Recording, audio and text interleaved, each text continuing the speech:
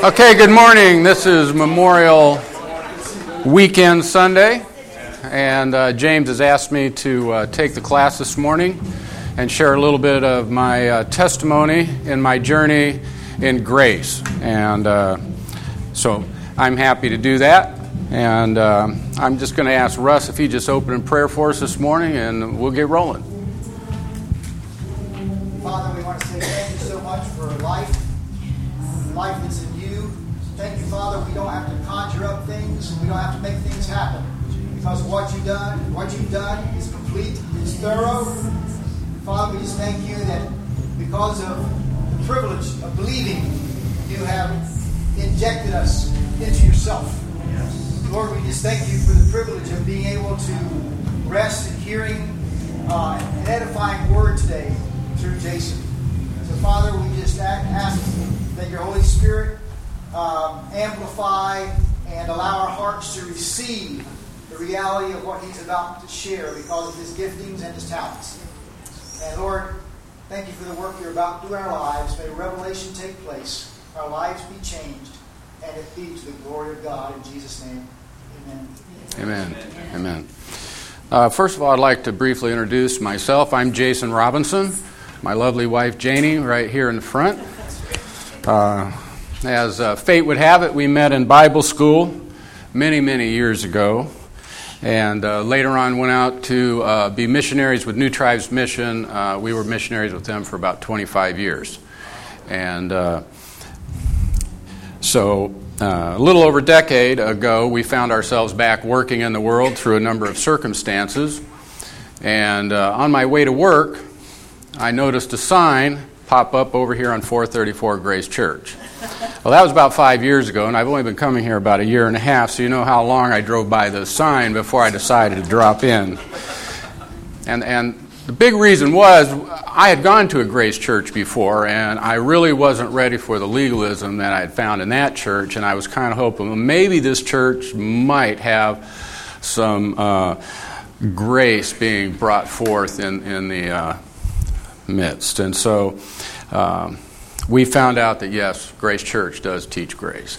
And it's been a wonderful journey for myself, for my family, and my extended family.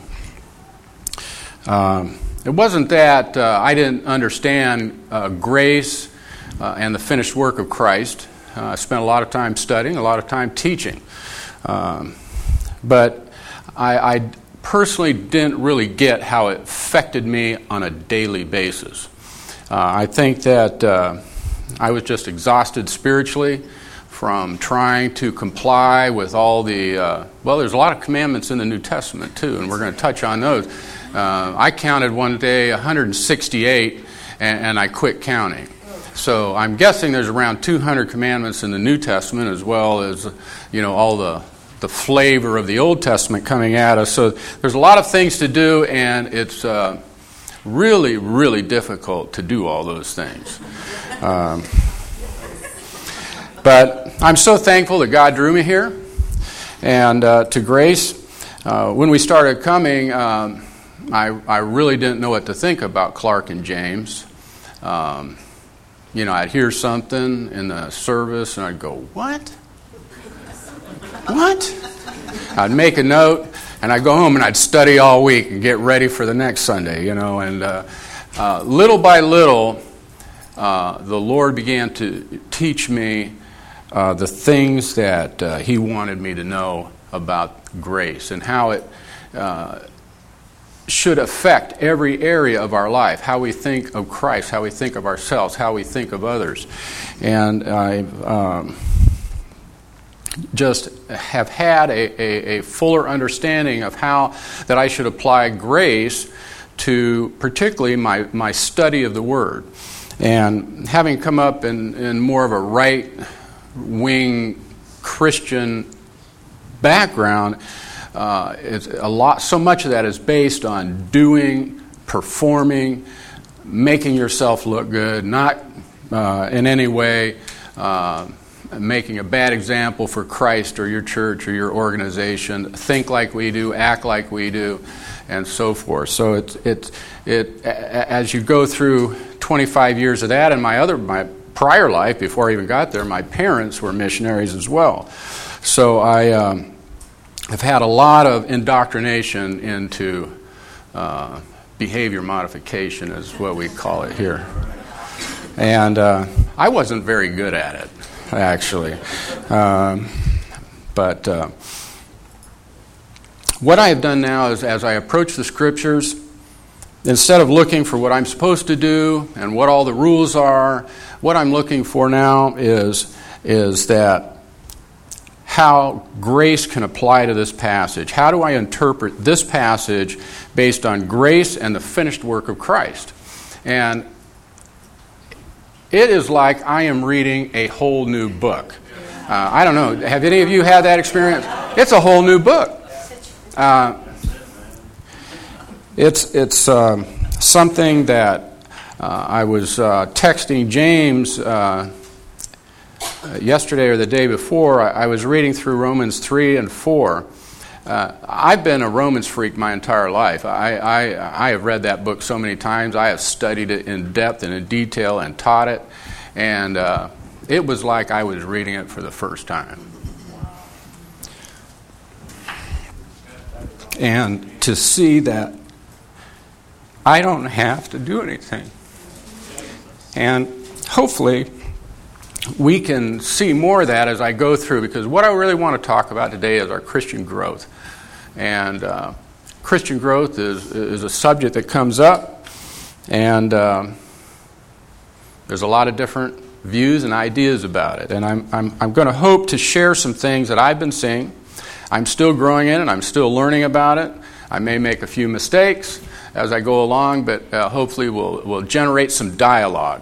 And you can come up and go, "What did you say that for?" And I'll go, "Well, I'm not really sure. I'll have to think about that, But we'll get through it. First of all, the first area that I want to talk about is Christian growth and how it is often looked at or referred to as progressive sanctification. And I know Clark and James have both touched on this, and I'm not going to spend a lot of time on it, but I just want to talk in the sense that why do people want to grow? I thought it was a good question to ask. Why do I want to grow? Why would anybody want to grow? I think some of it's just human nature. I like to golf. I want to get better. I'm a Christian. I want to be a better Christian. It's kind of in our humanity generally to want to get better. So I think it holds true of spiritual things as well. I don't want to just be a baby, and we read verses. Don't be a baby. Get off the milk, get into the meat. So there's pressure to push us in a direction. And but then the question here at Gracewood, if I'm already perfect, why do I need to grow? That's something to really think about. However, it's abundantly clear from Scripture that we should grow. And there's numerous verses that we can go over. 1 Peter 2:2, like newborn babies, long for the pure milk of the Word, so that by it you may grow in respect to salvation. 2 Corinthians 3:18, but we all, with unveiled face, beholding as in a mirror the glory of the Lord, are being transformed into that same image from glory to glory, just as from the Lord, the Spirit.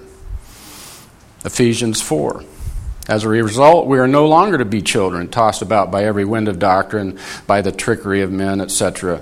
But speaking the truth in love, we are to grow up in all aspects into Him who is the head, even Christ.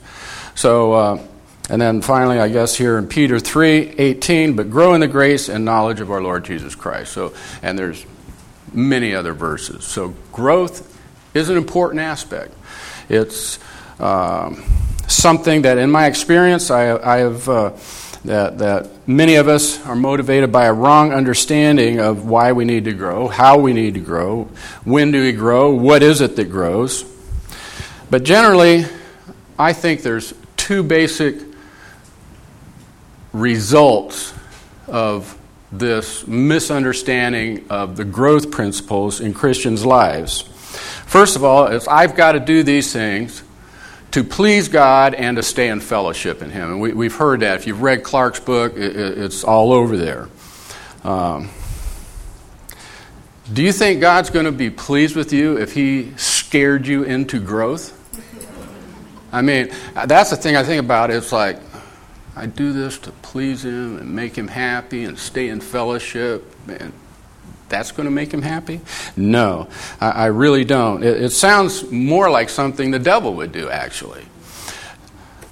The second thing is that more Christians are caught up in what I call a spiritual capitalism, and that capitalism being related to America and our capitalistic society. We work hard, we get rewards, and this is what I think a lot of us do, and we think that if we work hard and become better Christians, I get rewarded, I get more blessings, I get crowns in heaven. Think about that. Putting God into debt? Do you think that's a motivation for spiritual growth? I mean, really? So these are the two things I'm thinking. It's scaring me into growth, putting God into debt. These two self-motivated errors are only going to end up in two ways. Either you're going to be spiritually proud because I'm successful at this, or I'm going to have a hopeless attitude. I can never get this done. So there's these two very real things that happen. And I think through my life I've been in both of those categories at times. Look at me. I'm spiritual. Look at him. He's not. Or the other time when I'm honest, I'm deceived there, but when I'm honest, I'm hopeless. I'm hopeless. I'm hopeless. I can't keep those 200 commands, directives, pieces of good advice in the New Testament. I can't do it all. We can do it, and I'm going to talk to you about that pretty soon. We can do them, but it's the way we view these things. All of this belongs to the dead works category that Hebrews 9:4 talks about. Cleanse your conscience from dead works to serve the living God. But to sum it up, spiritual growth should happen, but it generally doesn't happen the way Christianity really looks at it. And it was not happening in my life. So I set about applying grace and the finished work of Christ to all the growth chapters and the growth verses. And I'm going to talk to you a little bit of what I found. And the first thing is, why would God want us to grow anyway? Okay? Why does He want us to grow? It's certainly not to make me look better, because I look pretty good in His eyes, and that's one thing I've learned here. I look pretty good in His eyes. I like that. We're going to look at 1 Peter 2:5 and 9 to just get a couple things to look at as to why God wants us to grow. I believe there's other reasons He wants us to grow, but these are the two primary things I pulled up.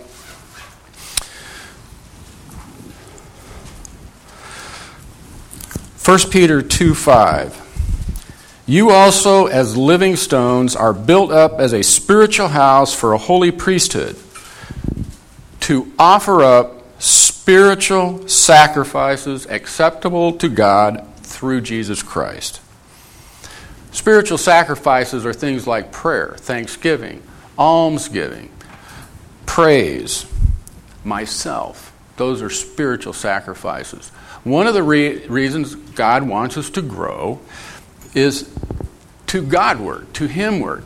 It's us putting that stuff back up there, praising Him, because it's all Him. And He wants to see us understand that principle through our thanksgiving, our praise, bringing ourselves to Him, and particularly prayer as well. And like I said, I'm sure that we can all add to this list as we go along. The second thing is outward to others in verse 9. So that you may proclaim the excellencies of Him who has called you out of darkness into His marvelous light. But to be honest, I can read from Scripture about the excellencies of Christ. I can tell people about things that I know. But the excellencies need to be based on grace and the finished work of Christ as Christ is working through us. That is how we minister the gospel. I was reading before that when I don't really understand grace and I'm trying to give forth the gospel, it's a very weak gospel. It's and the word was effet, French word for not much there. And I'll tell you, I spent 15 years in Indonesia with my wife and family, and we taught a lot of great things, but I would really like to go back and finish it up after learning so much that Christ has showed me here. But then, does growing have any benefit to me personally? Hey, what more do you want? You're in Christ, He's in you, you have all spiritual blessings, eternal life. Do you really need any more than that? Well, I think there's something that there is there, and it's He just wants me to learn more of Him and find rest for my soul here on earth. Matthew 11:29, take my yoke upon you and learn from me, for I am gentle and humble in heart, and you will find rest for your souls. That's pretty good reason to grow for us, I guess. I look at a lot of people and I see they really need some rest in their life. I know I did. And it's by the grace of God that He has opened my eyes and the eyes of my family to begin to see this in a much clearer way. The last thing I want to discuss briefly is how do we grow, or rather, and this is the key to the whole thing, how does Christ grow His manifestation of Himself through us? Because that is really the growth that is real and of import. First of all, though, I wanted to share that I've tried to boil growth down to some kind of formula. I've tried to define it. I'm one of these guys. I like everything packaged up and finished.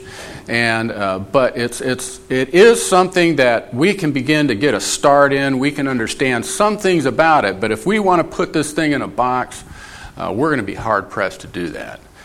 It's trying to put Christ in a box. He fills the entire universe.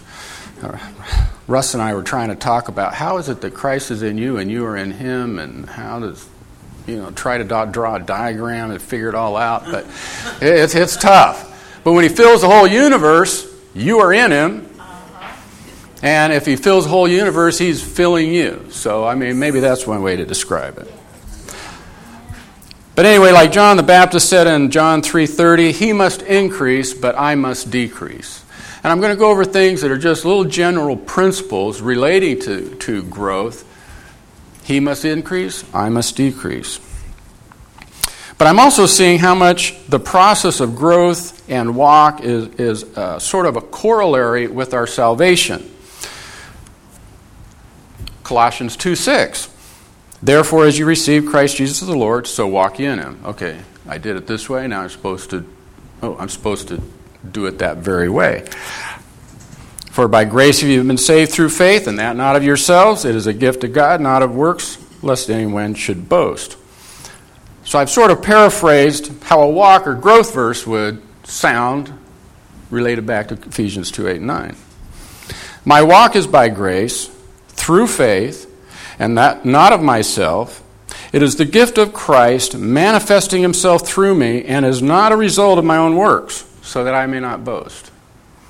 So, and this is what got me so much when I was reading chapters 3 and 4 of Romans. It's really talking about justification, but you take this corollary of my walk and put it up against that, you see it. It's clear how it's not of works. You can't do it. And if I can't do that, if I couldn't keep those 613, how am I going to keep these 200? I have the Holy Spirit? No, I still can't. But He can. And that's where we're going with this thing. He can.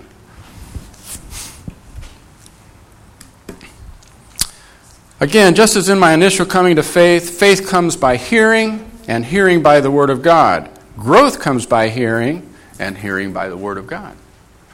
we want to grow, one step we take is start intaking. We're going to talk about in a second drawing near.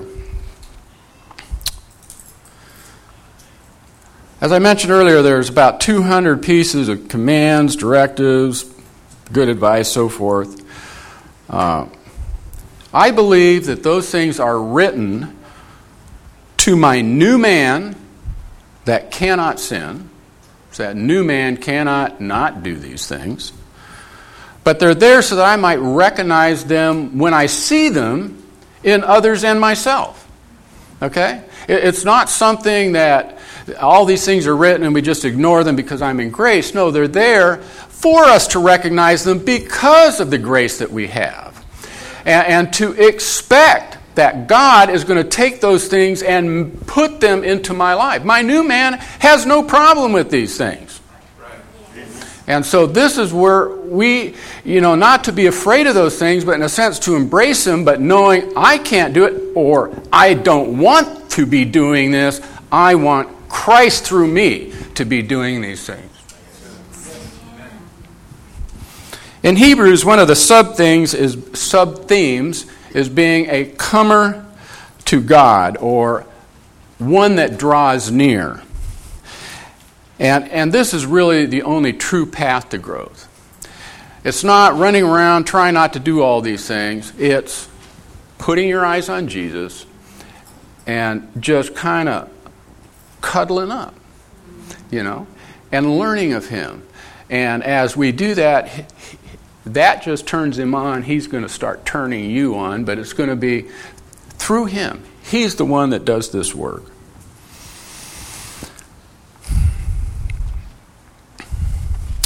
We need to leave everything that we have trusted and relied on, leave it at the cross, draw near to Him, so that we can receive the great and exceeding promises. We can't gain those through our own efforts. An old saint once said that dead works do not accomplish the work God gives man to do. We must partake and receive of God so fully that He more than fills my life. It will then not be a work of myself, but an overflow of His person in me. And that I want. Because I'm tired of me. So's my wife. No. Anyway, we need to trust in something completely out of ourselves. Remember Mary and Martha? That cute little story? Mary chose the better part. I could never figure that out.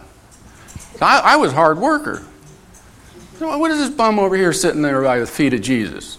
Hey, get her up. Get her out here and help at work. No, Mary chose the better part. And if we want to see these growth principles become effective in our lives, that's what we need to do. We need to stop it all. Go to His feet and allow Him to start manifesting Himself through us. And He will. And that's when we start seeing these great and exceeding promises coming into our lives. That connection, that communion that He so desires and 1 John talks about.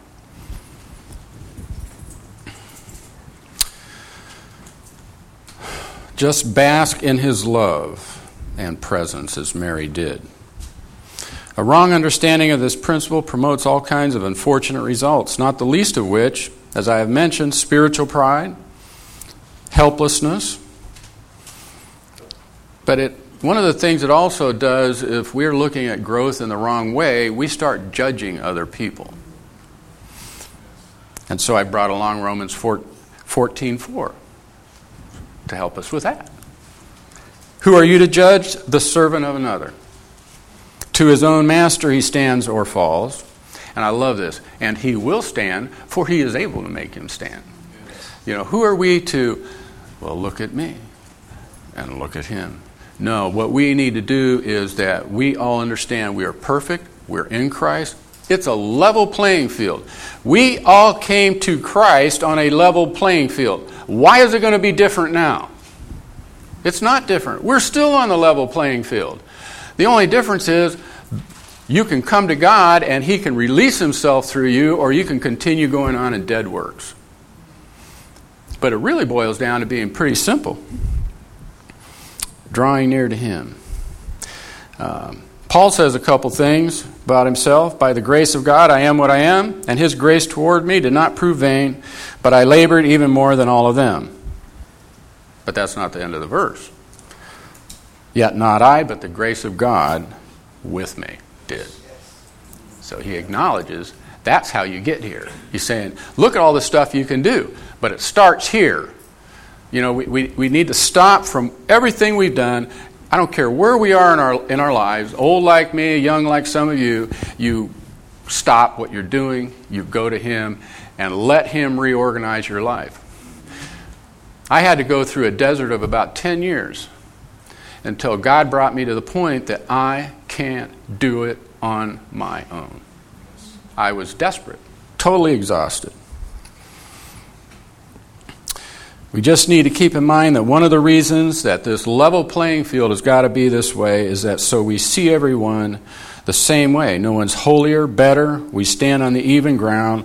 All the world's guilty before God. All believers are in Christ. Okay? So we see all these corollaries between this walk and coming to Christ. Coming to Christ, we came to Christ to get saved. We come to Christ for our growth. And that growth really isn't for us. It's for Him and it's for others. We just get to rest in that and watch it like a movie. That's really the neat thing about it. There's just a couple other verses here that I would like to wind down on. Miles Stanford said, if we look to other Christians as examples to follow, we will soon be discouraged by the prevailing low standard. Okay? If we look to Christ as our example, we will be utterly discouraged because of His infinitely high standard. Hence, it is essential that we understand that the Lord Jesus is our life. He is not a legal example to emulate, but the source of life from which we grow, and ultimately we'll be redeemed and be just like Him. So, I think it's a neat statement. Again, just want to remind you, 2 Corinthians 3:18. But we all, with open face or unveiled face, beholding it as a mirror, the glory of the Lord, are being transformed into that same image from glory to glory, just as from the Lord, the Spirit. In Philippians 1:6, for I am confident of this very thing, that He who began a good work in you will perfect it until the day of Jesus Christ. For it is God who is at work in you, both to will and to work for His good pleasure, whereby are given us great and exceeding and precious promises, that by these ye might be partakers of the divine nature. Don't be taken in or occupied with a process of the transformation. What are we supposed to be focused on? The transformer. Okay. Anyway, I'd just like to mention a few words of an old chorus that I used to sing when I was young. It says, turn your eyes upon Jesus. Yes. Look full in His wonderful face. And the things of earth will grow strangely dim in the light of His glory and grace. Can we sing it?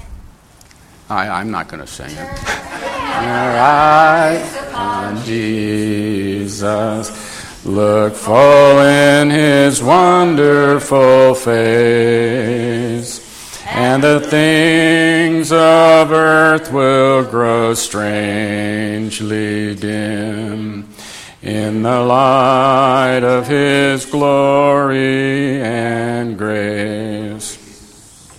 This is exceedingly good news. I can't save myself. I can't grow myself. All I can do is receive these great love gifts from Christ. Growth is a process. Sometimes we have to be patient. God has a plan for each one of us. You know, we all have a unique soul print. Every one of us is different. And I think that's because He gets a real charge out of the way each one of us worships.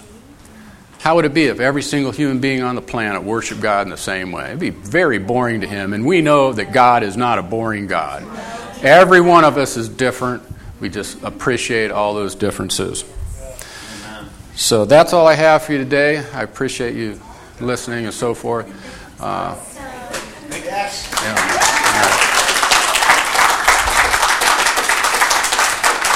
All right. Let's just close in a word of prayer. Father, we thank you for all these promises. We love you because of who you are. We just ask that in some small measure today that you'll open our eyes to more of how you want us to come to you and to sit at your feet and just to let you do the work. Thank you again for the grace of God and the finished work of your Son. In Christ's name, amen.